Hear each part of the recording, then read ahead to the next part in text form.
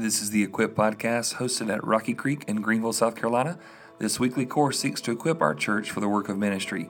Hope it'll help you as well. My name is Bryce Staggs. I'm a pastoral resident here, so I'm filling in as Travis is busy with the Upward celebration. First off, as I get started, does everybody have a handout? It's going to be more difficult to write, but I trust you all can do it.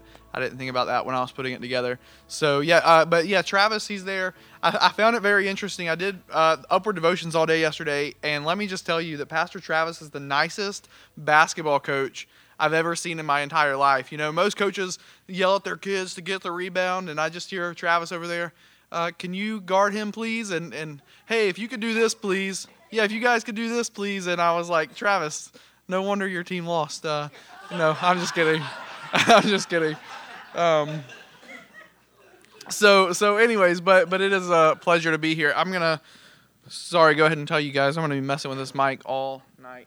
I'm going to pull it down and get it out of my face and hope it picks me up. So that'll work. So anyways, we're continuing talking about the New Testament and looking at the New Testament survey. And tonight we're going to look at three really specific things. Number one, how do we know the New Testament is true?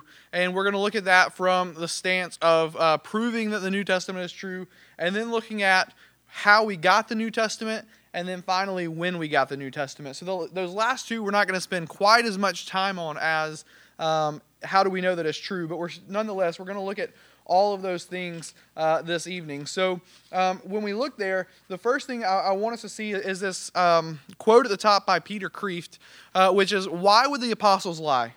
If they lied, what was their motive? What did they get out of it? What they got out of it was misunderstanding, rejection, persecution, torture, and martyrdom. Hardly a list of perks.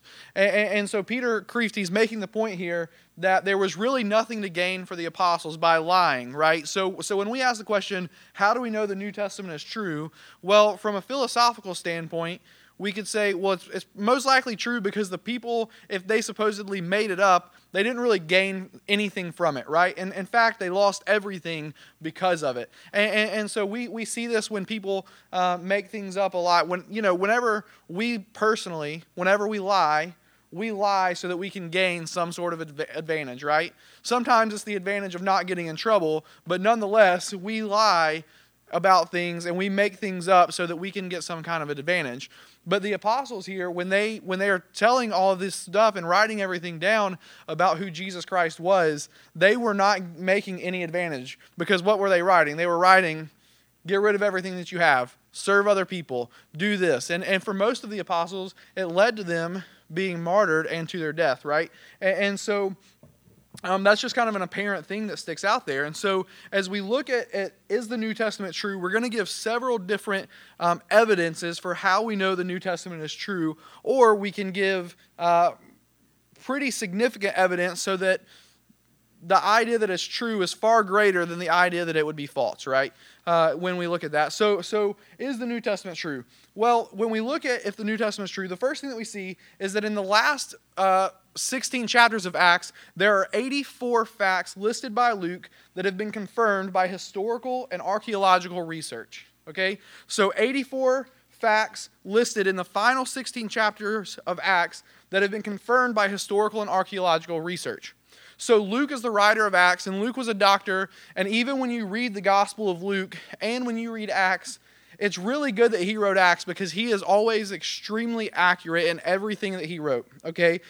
He made sure that everything he had down was true. And so what this is saying is Luke would say things about where the early church apostles went and where people met in the early church. And what this is saying is 84 different things that Luke said, hey, they went to this specific place, or they went here, or they did this. It is confirmed by historical and archaeological research, which are people who came a couple years after, a couple centuries after, whatever, who are not Christians or who do not necessarily believe Christianity is true, but they say, yes, everything that Luke said in the book of Acts is true. Everything that is here is true, right? And so those are all these facts. And so they didn't, archaeologists archaeologists and historical people, they didn't look at the book of Acts and say, oh, Luke got it wrong here, he got it wrong here. No, in fact, they said everywhere that Luke makes a claim, he is 100% correct. Okay, so we see that. And then it's the same thing in John 2. Beginning in John 2 through the rest of the book, there are 59 facts listed that have been confirmed by historical and archaeological research. So it's the same type of deal as Luke there, but even in the book of John, and the reason it kind of starts in John 2 is because John chapter 1 is kind of a poem by John, and it's talking about kind of the past, and it doesn't have as much historical significance like the rest of the book of John does. But through those first two, we're saying people who have stepped away, who are, as best as you can be, unbiased, are looking at this and saying, all the facts that Luke states, that John states, all of them are true. All of them are accurate. And so we see that there. And then, and I should go back real quick. The reason that we're kind of talking about is the New Testament true is number one, because it's important for us to say that it is true. And if we have grown up in church, or if we are Christians, we say, yes, I believe in 1 Timothy 4:12. I believe that the Word of God is living and is active, and I believe that it is useful for correcting and teaching and reproof and all these things. But at the end of the day, when we look at this, we need to just say, oh, I don't just blindly believe it, right? We want to make sure we have evidence for that, because a lot of people, even some people who would claim to be Christians, would say, no, Scripture is not 100% accurate. But we want to make sure we have great evidence to say, yes, Scripture is accurate. This is what I believe, and this is why I believe it. So when we look at that, let's look at, you have a chart there, and so we have a couple, the top 5 things before the New Testament. All of those are historical writings, are older writings that pretty much every scholar says, yes, these writings are true, the person that wrote them are true, and all that. But if we look at that, right, so most likely the most famous that you all would know is Homer's Iliad and the Odyssey, right? I don't know if all of you had to read that in school. I did. I don't remember any of it. It wasn't fun whatsoever. I remember a little side note here. The movie Oh Brother, Where Art Thou, which was a pretty popular movie, apparently is taken from the Odyssey. And if you read the Odyssey and you watch the movie, I have yet to figure out how they actually are the same whatsoever. But apparently they're based off the same story, right? So that's kind of the most famous. But even Homer was written in 9th century BC. The earliest copy is from the 9th century BC. There are 643 copies, and the accuracy of those copies is 95%, okay? And everybody says, yes, that is good, okay? If you look at the 4 above that, Herodotus, 5th century BC, the earliest copy that we have is from AD 900, and there are only 8 copies. The accuracy of the copies is pretty much, they're not very accurate, but every scholar would say, oh, but that is still written by Herodotus, and he has those things. But then, so we see all of that, right? We see where the date written is pretty far away from the earliest copy, and then there are a few number of copies, and the accuracy is not really great. That blank there is saying that there's really no accuracy whatsoever. But then when we look at the New Testament, it was written in the 1st century AD. The earliest copies that we have are from the 2nd century AD. We have 5,000, probably a little more than 5,000 copies, and the accuracy is 99%, right? So even looking at that, if people are going to say, oh, well, the first 5 were clearly all written by who they say, and we trust those to be true, how can you not trust the New Testament to be true as well? Because the evidence is overwhelming for that, right? And so, and really, that accuracy being 99%, as we see, and even with the next thing is the Dead Sea Scrolls that were found in 1947, because even with that, the accuracy was all about 95%, the accuracy of the Dead Sea Scrolls, but all of the inaccuracies are commas and periods and all punctuation not being in the correct place. But the words that were there were all proper. And so the Dead Sea Scrolls, pretty cool story. Some kids were playing in some caves next to the Dead Sea, threw a rock in a cave, heard a crash, and went in there, and they found the Dead Sea Scrolls. And the Dead Sea Scrolls are they, I put in your handout, they are 2 copies of Isaiah discovered in Gunram Cave near the Dead Sea, and they were 1,000 years earlier than the oldest datest manuscript previously known, which is AD 980.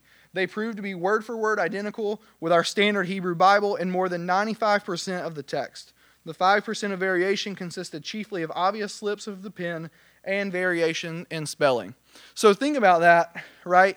You're a kid and you're playing in a cave and you're throwing rocks and you make one of the greatest discoveries that Christians have found in a really long time, right? The Dead Sea Scrolls were a really big deal. I remember when I was in 7th grade, I believe, and we traveled up to Charlotte to see the Dead Sea Scrolls, or a little fragment of it. They didn't let us see all of it, but it was a really big deal, right? Because it was manuscripts that were written on papyrus paper and were dated so much earlier than what we previously had. So that was a really big find, and showing, oh yeah, all this that we said we had, like, it was real.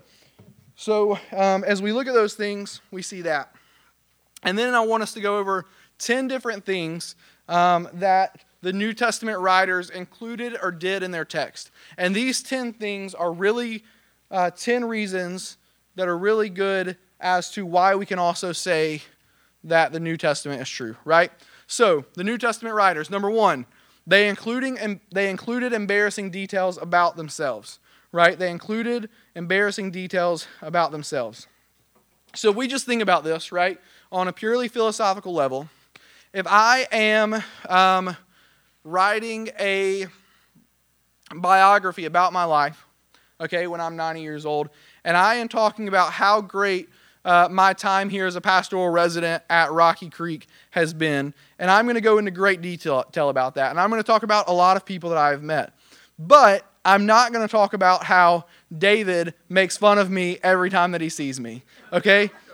I'm not going to do it, right? I'm going to leave out embarrassing details that happen to me. And pretty much everybody, whenever they write things about themselves, no matter what it is, we always want to show ourselves in the best light that we possibly can, right? We don't really want to be embarrassed about things, but the New Testament writers, they wrote these things that put them not in a great light most of the time, that were embarrassing about them. So if we look at that, like, we wouldn't put ourselves in a place where, oh, I got in trouble here and I did this wrong and I did this wrong.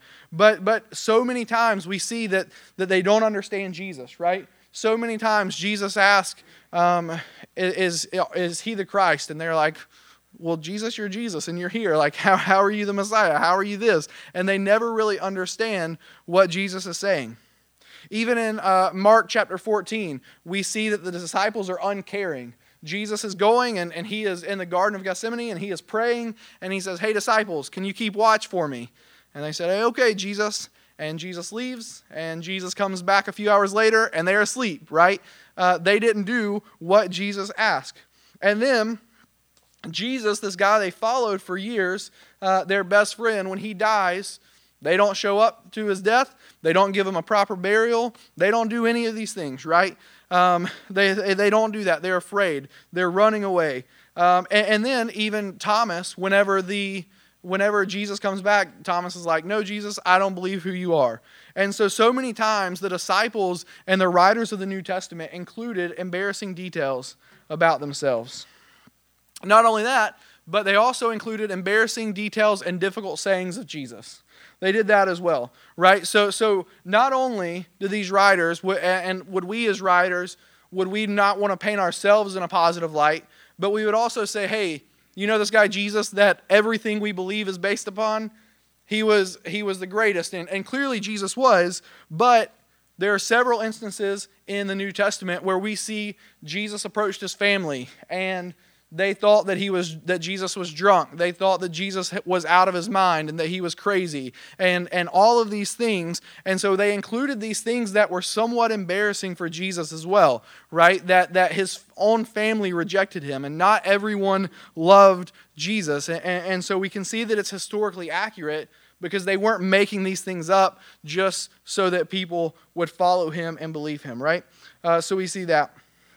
And then number 3, the Bible, the New Testament writers left in demanding sayings of Jesus. They left in demanding sayings of Jesus. So again, I'm sitting there and I'm thinking up my own religion and what it's going to be. And obviously I can't be the Savior in my own religion because nobody would believe that. So I have Bob over here that I've made the Savior of my own religion. But if Bob teaches something, and even if Bob is a historically factual person, right, that people in history have always said was true, I'm still going to say, well, he didn't really say this. I'm going to turn it to make it say whatever I want to say and whatever I want to do, right? But the disciples and the New Testament writers don't do that. They say, hey, Jesus said this, and this is difficult, and we don't live up to this, and we probably kind of wish we could do it another way, but this is what Jesus said, and so this is what we're going to do. And so they left in the demanding sayings of Jesus. They left those things in.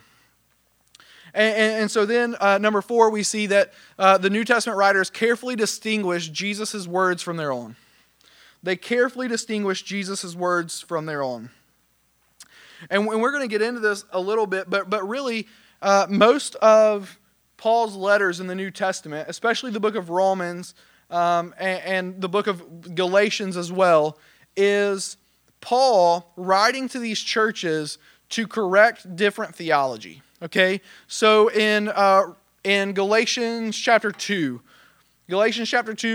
Paul is writing and he talks about how he opposed Peter to his face in front of all these people because Peter is teaching that salvation is by faith alone and not by works. But then the moment that some other Jews come in the room, Peter is like, nope, I'm not doing that. It is more like, and his actions are saying it's more about work than it is about faith. And so Paul takes a big chunk of Galatians to address Peter and to say, hey, you're wrong. You people are wrong, okay?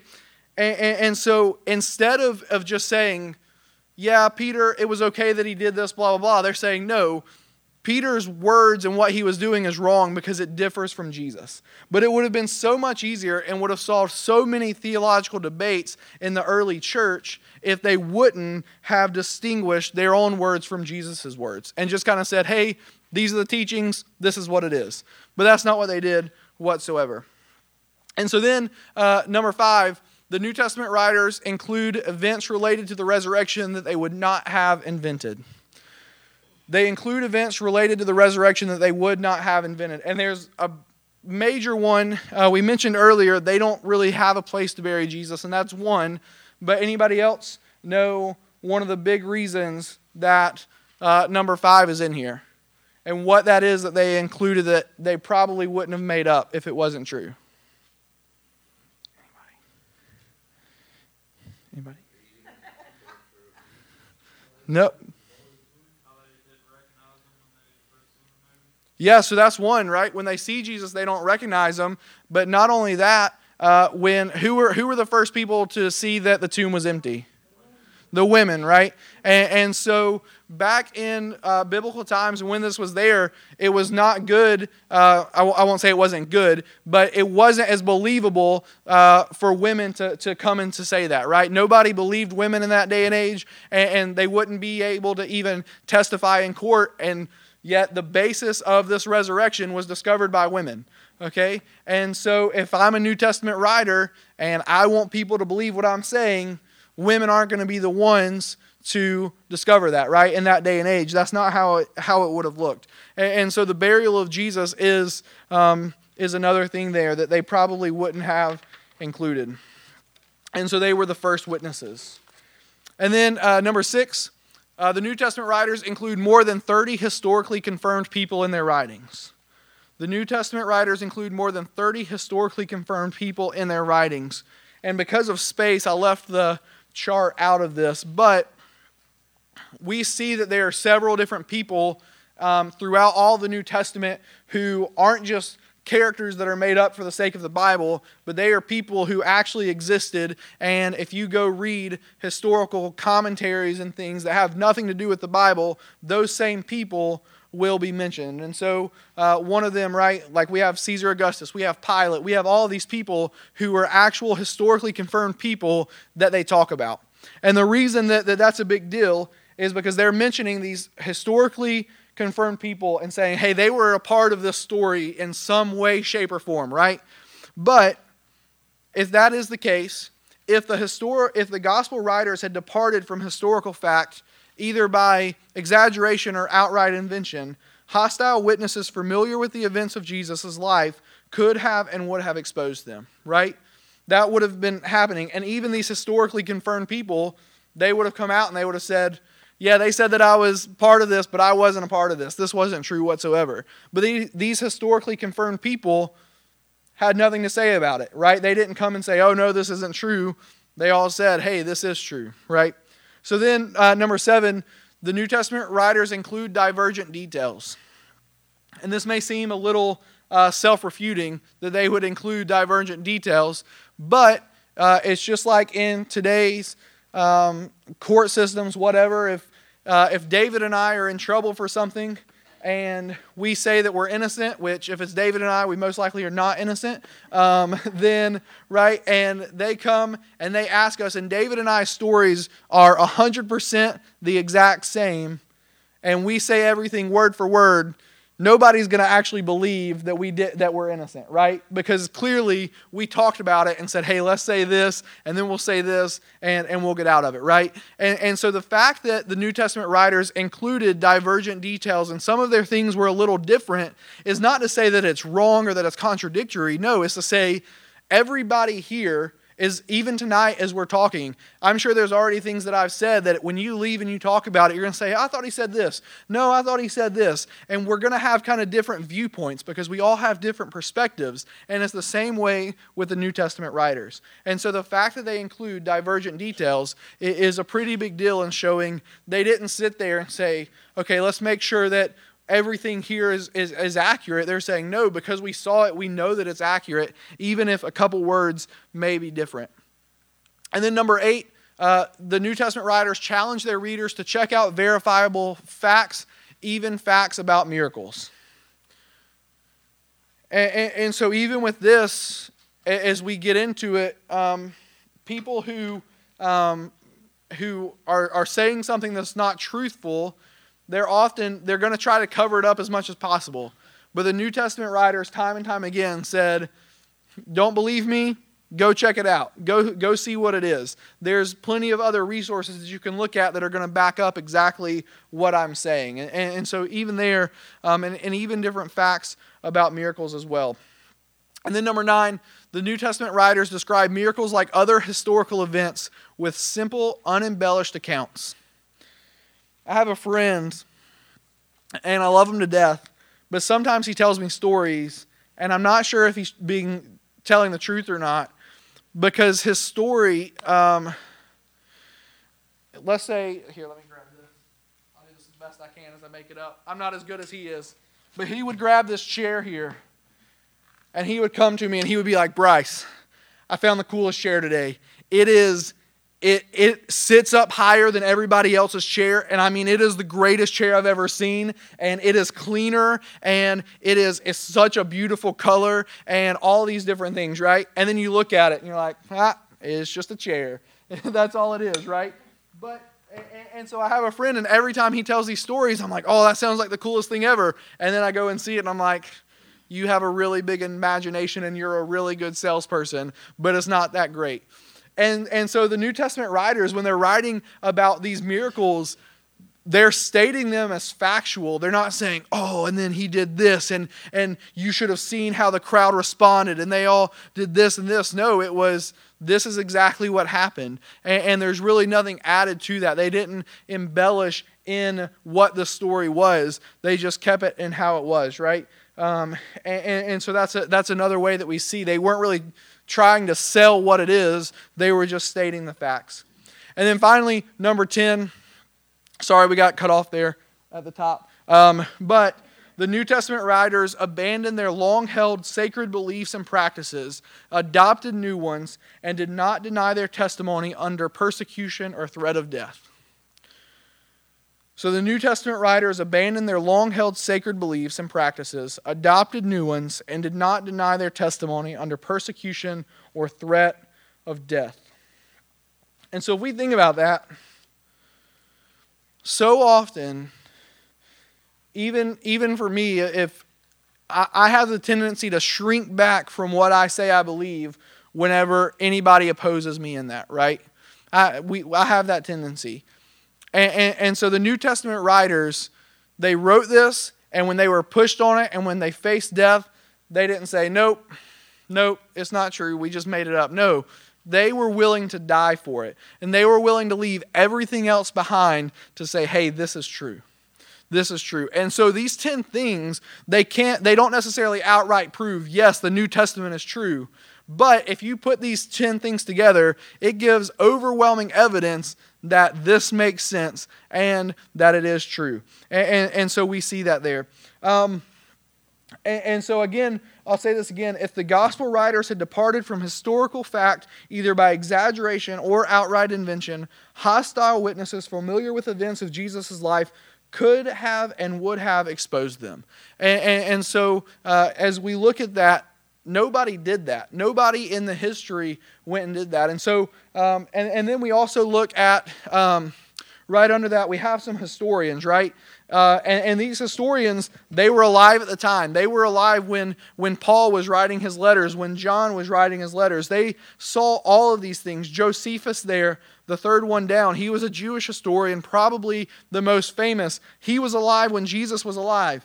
And you can find so many writings by Josephus, and he does not oppose. He never says, nope, what these New Testament writers are saying, it's not true whatsoever. He's saying everything that's happening, it's a fact. And he's not saying it because he believes it. He is simply writing down exactly what happens as well. And so we have all of those there. So as we look at this, and especially as we get into this last point, because we have this evidence for how we know the New Testament is true. And the reason I started there is because this next little bit, these next 2 points, and I don't have all the answers, but there's a chance as you start to look at this, you're going to say, wait a minute, if it is true, why was it this difficult to put everything together? And so that's kind of why I started there. And then we're going to go into how was the New Testament put together and when was the New Testament put together. So I want to do a quick little exercise real quick. So I have 1, 2, 3, 4, 5, 6 of these and a couple extra rows. So sorry on the front row. It's just y'all two, so I'm going to leave y'all out. But David, I'll get you to help me out. If you can pass these along to the first person on each side over there. So the last 6 rows there. And what we're going to do, make sure you don't show those to anybody.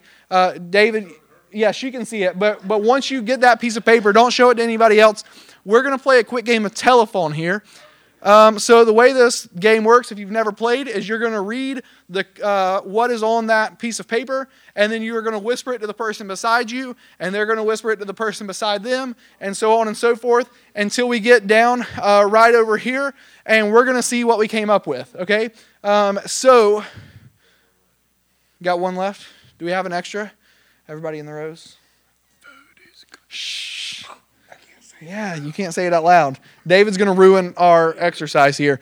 So whenever y'all are ready, right over there, if you can just tell it to the person beside you, and to make sure nobody else can hear, I am going to keep talking in this. It'll make it a little more difficult. And so that way, at least as we get a little further, so we'll see how this goes. And I'm sure the recording of me talking really loud aimlessly is going to be a little interesting to people online. But as we go, and then if you're on these rows over here, if y'all don't mind actually getting up and going over right over here once they get there.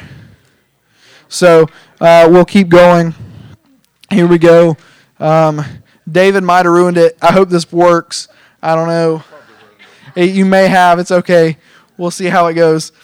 It's going to break down somewhere, hopefully. I don't know. I really hope so. I was debating whether to do this or a different exercise, but... Oh, is that a different row? They should have came all the way across. Oh, okay. Oh, you got the thing. Did you keep them in order? I'm glad you were careful to keep them in order. Okay, yes, we can start in the back row.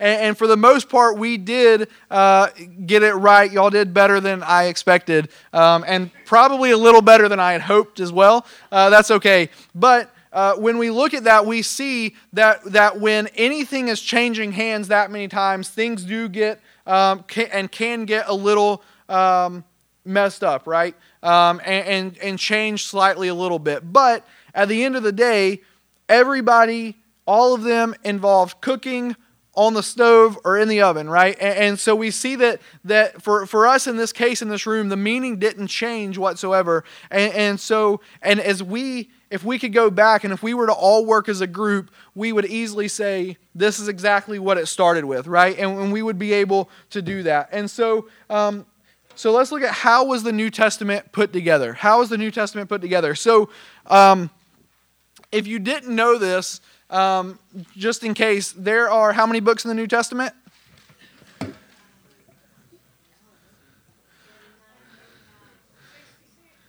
66 in all the Bible. 39? I know y'all had it last week. 27, right? 27 in the New Testament. Yeah. So 27 in the New, 39 in the Old, 66 total, right? So there's 27 books in the New Testament. If you go and you look, that is those 66 books, and all of those are in what we're going to say the Christian Bible, right? Those 66 books. And then we have 27 in the New Testament. If you go and you look at a Catholic Bible, there's a couple books that are added there, right? And so some religions have added a couple books. And then there's even some that there is sorry, I forgot what they are. There is the Gospel of Judas Iscariot that was written that is not in the 27 books. And rightfully so. So the Gospel of Judas Iscariot was clearly not a part and did not fit as a part of the canon and as the Bible as the whole, because the Gospel of Judas Iscariot, and we all know Judas is the guy that betrayed Jesus, says that Judas Iscariot found out that Jesus was not actually the Messiah and was just pretending to be, and so that's why he betrayed Jesus, and so Judas actually did a really good thing, right? And so that's what the Gospel of Judas Iscariot actually says, okay? So a lot of the books that are left out of these 27 books in the New Testament, they were left out for good reason, okay? Because they clearly don't work. So the New Testament documents were hand-copied and circulated early on. They were hand-copied and circulated early on. So Paul didn't write the letter to Philippians that we're in now, and he didn't hold on to it for a while. No, he wrote it, and then he sent it out, and it was circulated. And so Colossians 4:16, 1 Thessalonians 5:27, and 2 Peter 3:15 through 16 are all different verses where we see that these letters in the New Testament have been circulated, have been handwritten, and have been carried on. Okay? And so it's not like the New Testament writers wrote it and then put it away for a little bit. Okay? And so if any of you have ever read To Kill a Mockingbird by Harper Lee, okay, anybody read it? A lot of people? Good amount? Yeah, good amount of people. So if you know anything about that book, and that was actually one of the books, unlike the Iliad and the Odyssey, that I did read when I was in school and I enjoyed. And so Harper Lee wrote the book To Kill a Mockingbird, and that is the only book that she ever wrote.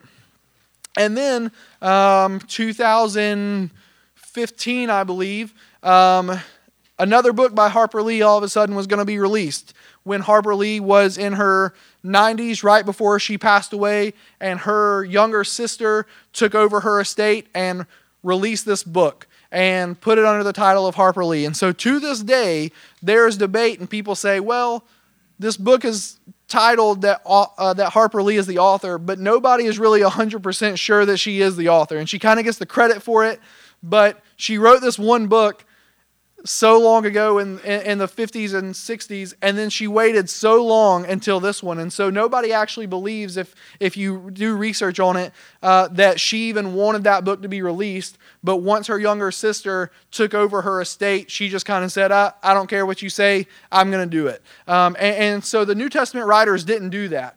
They didn't do that. They said, hey, here is this letter to the church in Philippi or to the church in Galatia. Go take it, send it out, get the word out to everybody. And so they wanted to make sure that these documents were well circulated and that they were handwritten. And so how the New Testament was put together, there were two early church councils, and it's listed a little later, and we'll get to that. But the Council of Hippo and the Council of Carthage, and both of these councils, it's these early church leaders who get together and they sit in a room all day and they debate what 27 books should be included in the New Testament. That's what they do, okay? Which sounds, for some of you in this room, that sounds like the most boring thing ever. But I'm sure that it was rather lively with long discourses of people giving great evidence. So the New Testament canon, when it was put together, the early church leaders insisted that recognized books that were a part of this canon, right, that were a part of this what would be the 27, they had to meet certain criteria. And one of those is that it had to be apostolic. So it was written by or tied closely to an apostle. Okay, so all 27 books in the New Testament are written by or tied closely to an apostle. And so that is someone who was with Jesus, who saw Jesus, and was there. The only one that maybe some of you came to mind is the book of Hebrews, because we don't know who wrote the book of Hebrews with 100% certainty. However, the book of Hebrews fits the other two criteria extremely well, and it is clear that it is an inspired word, and so they included that in there as well. So the first criteria is that it is apostolic. The second is Catholic, in which Catholic technically means the church, okay? So I'm not saying the Catholic religion here. I'm saying the church as a whole, widely, if not universally, recognized by the churches, okay? So all of these books were widely, if not universally, recognized by the churches. And so that's what Catholic here means. And so even if you read some older writings and people say, I believe in the Catholic Church, they're not saying that they believe in that certain religion. They are saying we believe in the true Church of God. And so that's what Catholic, without any distortions, actually means. I probably should have chose a better word, but there you go, if you didn't know that. So it's widely, if not universally, recognized by the churches. And so, again, we see some conflict. This great man by the name of Martin Luther, who helped start the Reformation, died saying that the book of James should not be included in the New Testament. And if you read the book of James, Martin Luther was convinced that it was incorrect and disputed the rest of Scripture, because in some places it reads like James was saying that salvation is not by faith alone, but you also have to have works as well. And so Martin Luther went to his grave saying, no, James should not be a part of that. And so those are things that they talked about. And if I meant to look it up, I didn't get a chance. Martin Luther has one of the greatest quotes, even though I disagree with him, ever, as to why the book of James shouldn't be in there. But overall, so those are the first two, apostolic, Catholic, and then third, they have to be orthodox. So not in contradiction to any recognized apostolic book or doctrine. Not in contradiction to any recognized apostolic book or doctrine. And so how this worked, right, is they would go and in these councils, they would settle on Matthew, Mark, Luke, and John. Okay, we know these are the Gospels. We know these are from the disciples. We know that they are accurate. And so they are here and they are in this canon. Okay, and then we know Paul. We know that his writings are all trustworthy. We know that we're true. The disciples vouched for him. All of these things happened. So all of his writings are here as well. Okay, so now what do we do with 1 Peter? What do we do with these? Well, they're all accepted by the churches. They're written by apostles. They are not in contradiction with anything the Gospels say. They're not in contradiction with anything that Paul says. So those things are good. Because what happens is, and if you look at all the books that were left out, all of them in some way majorly do not meet these three criteria. And so that's what the people got together and talked about. So that's kind of how the New Testament was put together, right? And it really looked at those three things. So then let's look at, when was the New Testament put together? When was the New Testament put together? So the New Testament writers, while they circulated these books, it didn't really come together as one book until much later. And so the first canonical list that matches the 27 books in the New Testament is given by Athanasius in AD 367. In AD 367. So Jesus died between AD 30 and 36, somewhere around there. And so it is about 330 years later that Athanasius proposes these 27 books be considered what is the New Testament. Okay? And so that's what that is. But as we look at this, I want us to think about this fact as well. We look at this now and it seems a little odd to us, but we're 2,000 years removed from this, okay? So in the grand scheme of things, right, like we don't doubt things necessarily that happened we don't doubt the Revolutionary War in 1770s, right? We don't doubt things that happened in the 1800s. Like we're not so far removed that we say, oh, that could have never happened.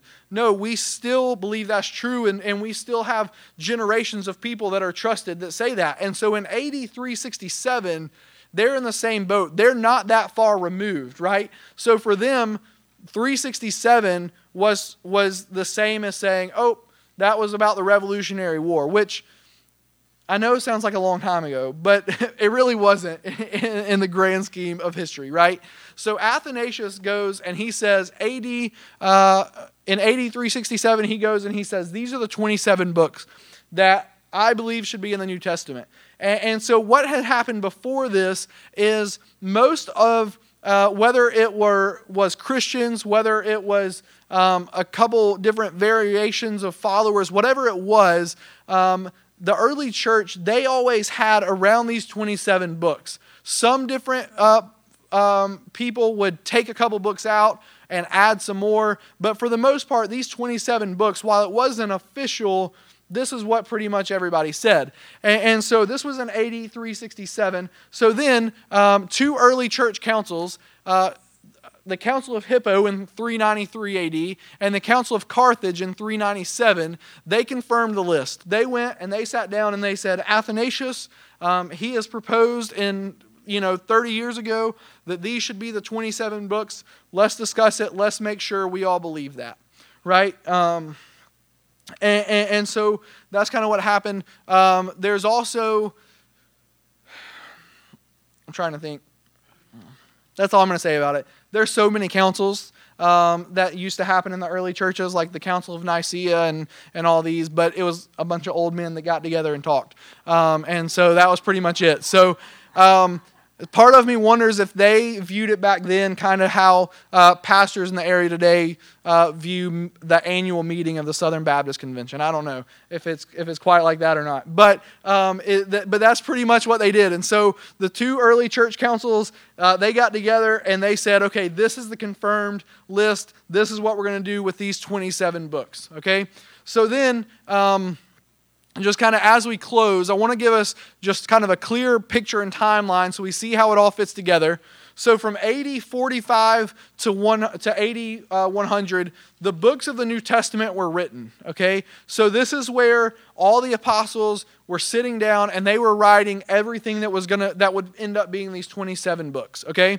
And then from AD 100 to 200, these books were collected and they were read. And so they were very widely circulated, and so we have all of these things. And then from AD 2 to 300, they were examined and compared with spurious writings. So with some different writings, they were examined, they were compared.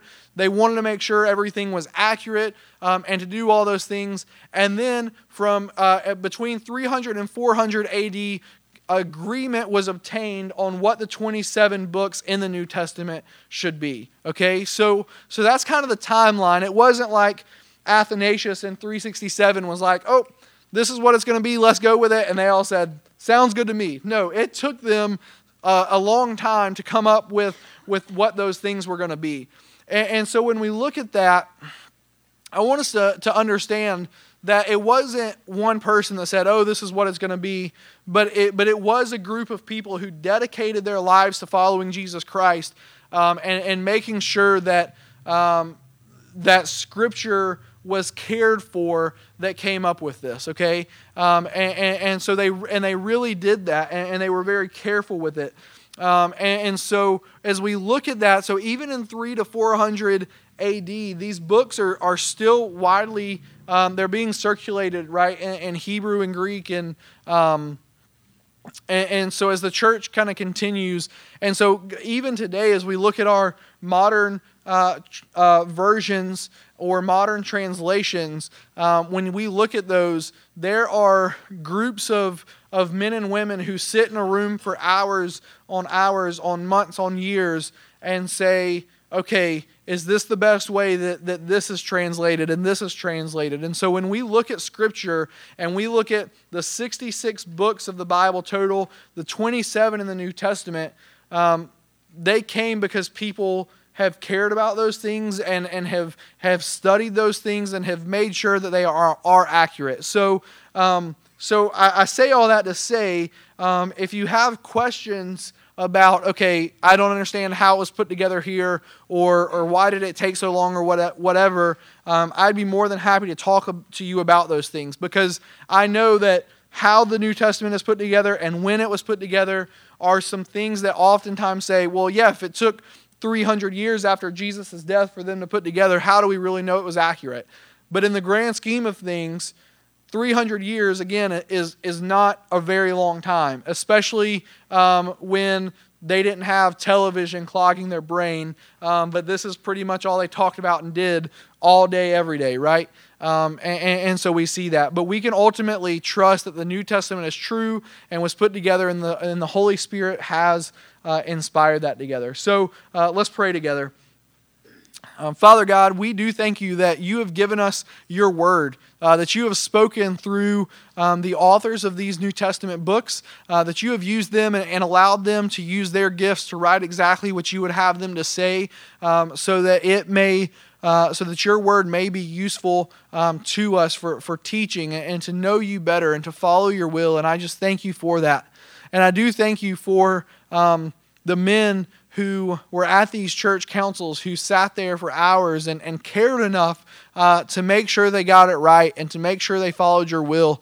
And may we, as a church and as a people, may we live our lives in such a way that we care enough to make sure that we're following your will, that we make sure that we're glorifying you in all that we do. So be with us, Father. We love you. In Jesus' name I pray. Amen.